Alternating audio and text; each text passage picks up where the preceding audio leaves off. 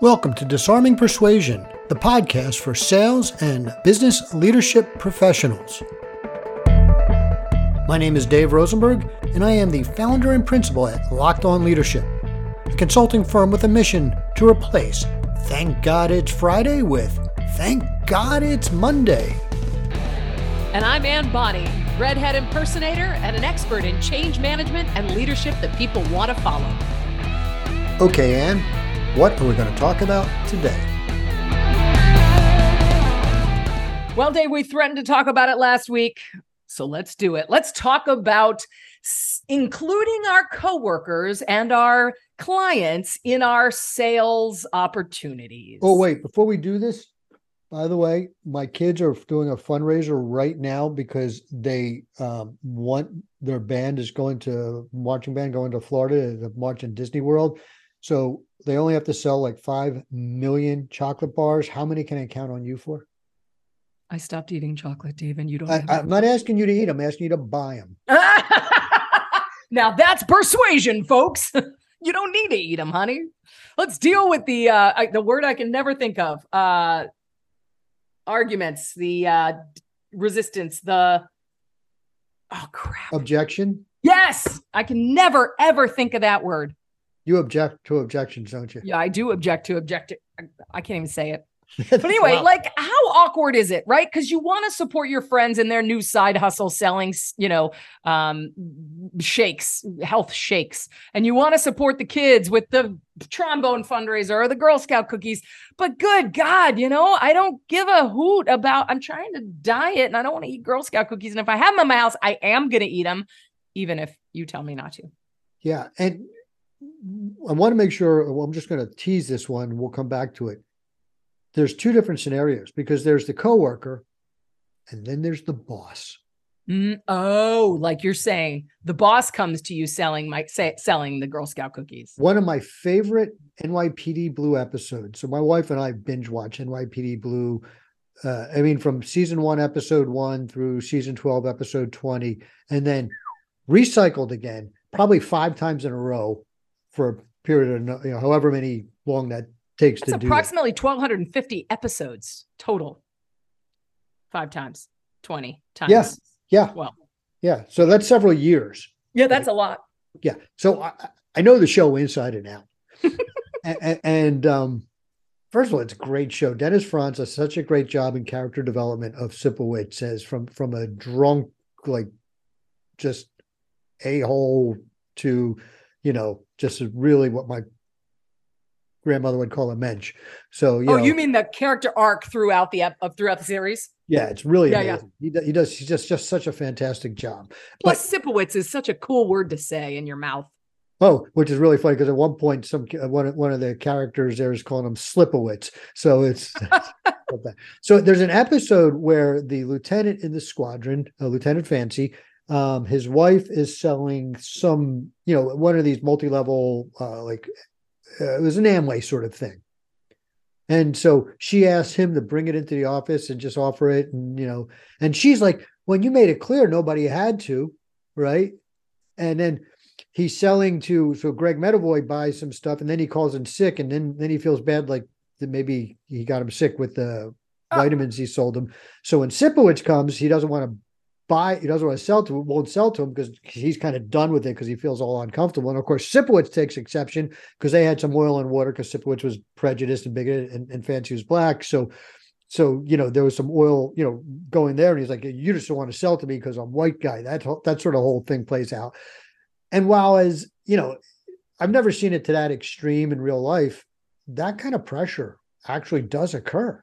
Well, and even and you may not, as the boss, even be aware, you may always think, oh, they could just say no, but certain people come to jobs and come to roles and human interaction with certain stories they tell themselves that we may not know. So as leaders, as, somebody in a position of authority, even as clients, we need to be aware of the fact that somebody might feel pressure just because of the hierarchical situation of our relationship, and they may not feel they have a choice. Yeah, and that puts a strain on the future because you never got to prove that wrong. Yeah, if you are in a position of authority and you've never had this happen, then it's just there's those who have and those who will. And what I'm referring to is when you go to somebody who's part of your team and you say, "Hey, can I get this done?" And it's not a high priority thing, right? And they could say no, you don't care, right? And they drop whatever they're doing, which is like the super high priority thing that needs to has a deadline, and they do whatever it is you asked them to do, and then they missed a deadline and they blame you for it because they said you asked me to do this, and you're like, I didn't tell you to drop everything, right? That's the authority you have as a supervisor, manager, whatever you want to call it, right? Person in charge. That's the authority you have, whether you say otherwise or not. Right. And being aware of those roles and the potential misunderstandings, assumptions, and stories that come along with it is a really important piece of being a great role model. Yeah. You need to be aware of how everybody else views you, views themselves, etc. So when you bring stuff in to sell, no pressure, guess what? There's pressure. Right. And another point that we have talked about a lot is the importance of being a great role model as a leader. And so the question you want to say to yourself is, am I okay with everybody coming in with their doTERRA and their Girl Scout cookies and their crafts for Christmas and all their sales stuff to sell to the team? Because the other thing you're saying is it's okay to do this. Yeah. Well, and that brings up another question. So let's say as a leader, you refrain because you understand that, the suggestion is heavily weighted in your favor that they buy from you. Are you okay with letting other people do it? I mean, you personally, what's your thoughts on it? I would say no.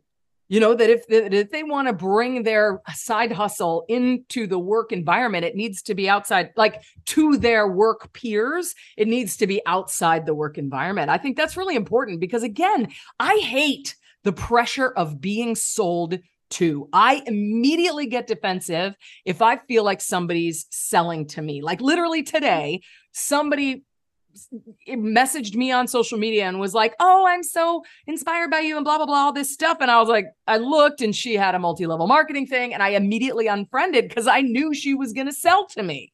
Because it was like, we've never talked. You don't know me. And you're saying all this nice stuff. Like,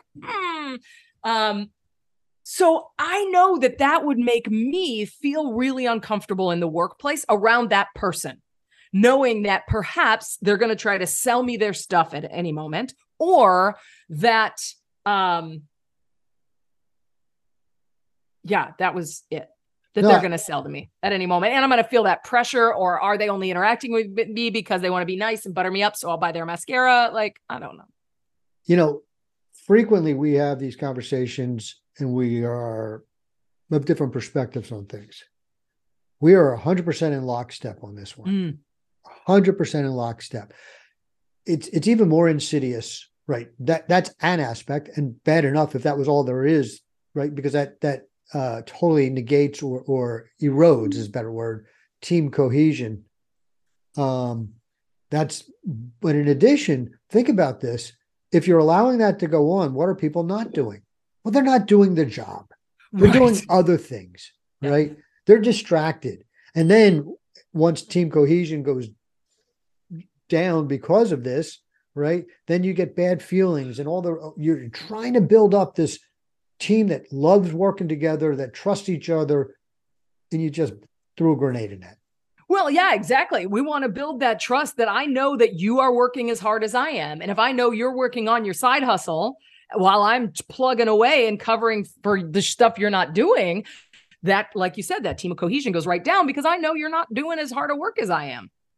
So you mentioned it a minute ago, but I just wanted to, well, my computer's now blowing up with noises that didn't do, like, wow, I love when that happens.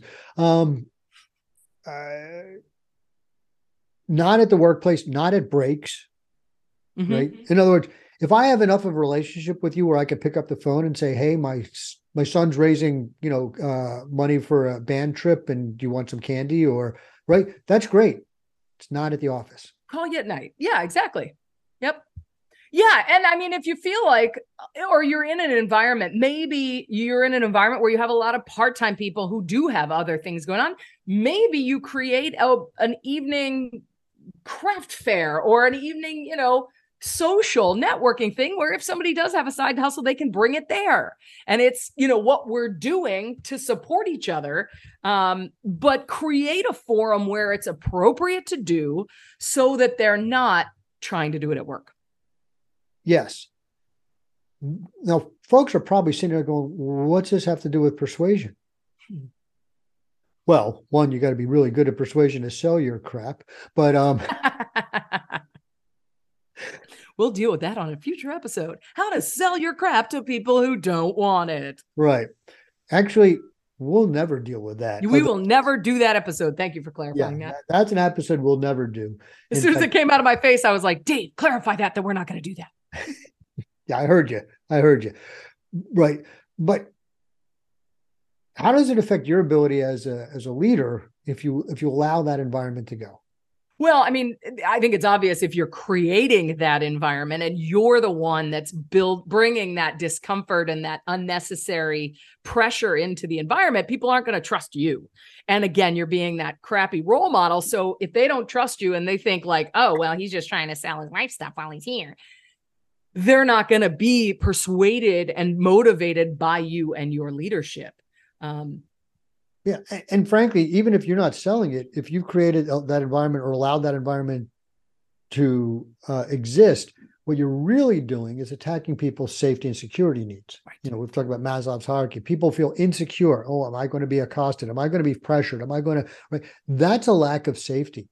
And if we want people to be self-actualized, we want people to take the bull by the horns and enjoy what they do and be proactive and engaged. We need to create a safe environment. And I know 2 weeks ago, you said I didn't like that term, but see, you were wrong. Because I didn't use the word space. Yeah, there you go. Space is only followed by cowboy. We're good there. Isn't that Clint Eastwood? There was that Cowboys. Wasn't that like 3 or 4 of the like classic, awesome old actors? Yeah, it was Clint Eastwood, James Garner,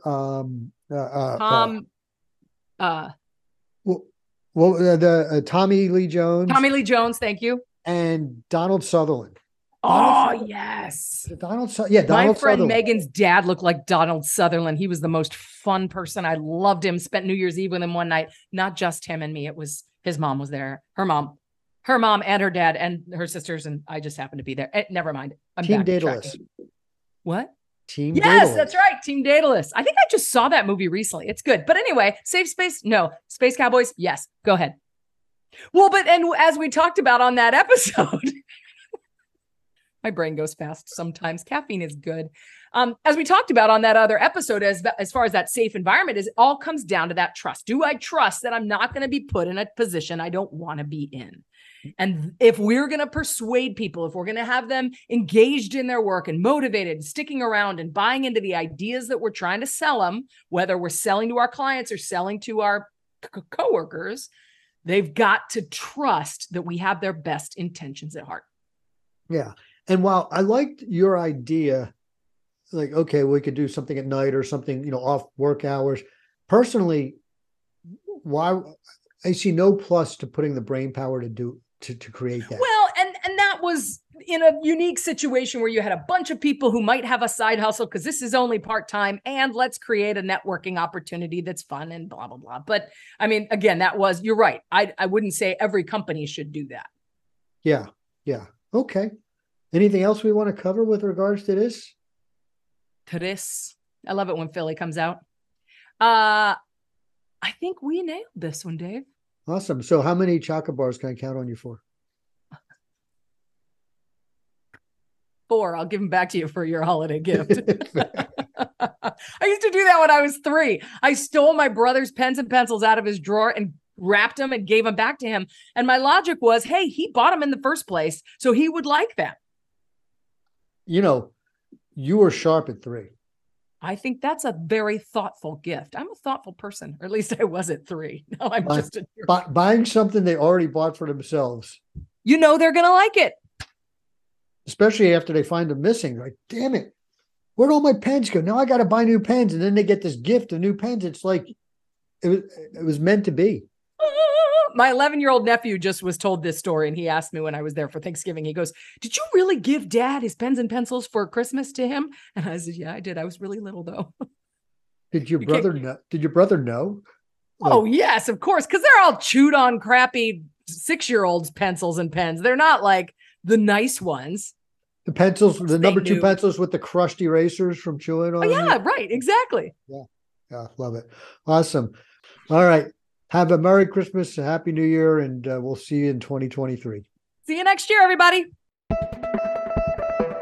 That concludes another episode of Disarming Persuasion. This is Dave Rosenberg, and you can find my website at lockedonleadership.com. And this is Ann Bonny at yourchangespeaker.com. Remember, if they fail to make a decision, you failed to disarm them.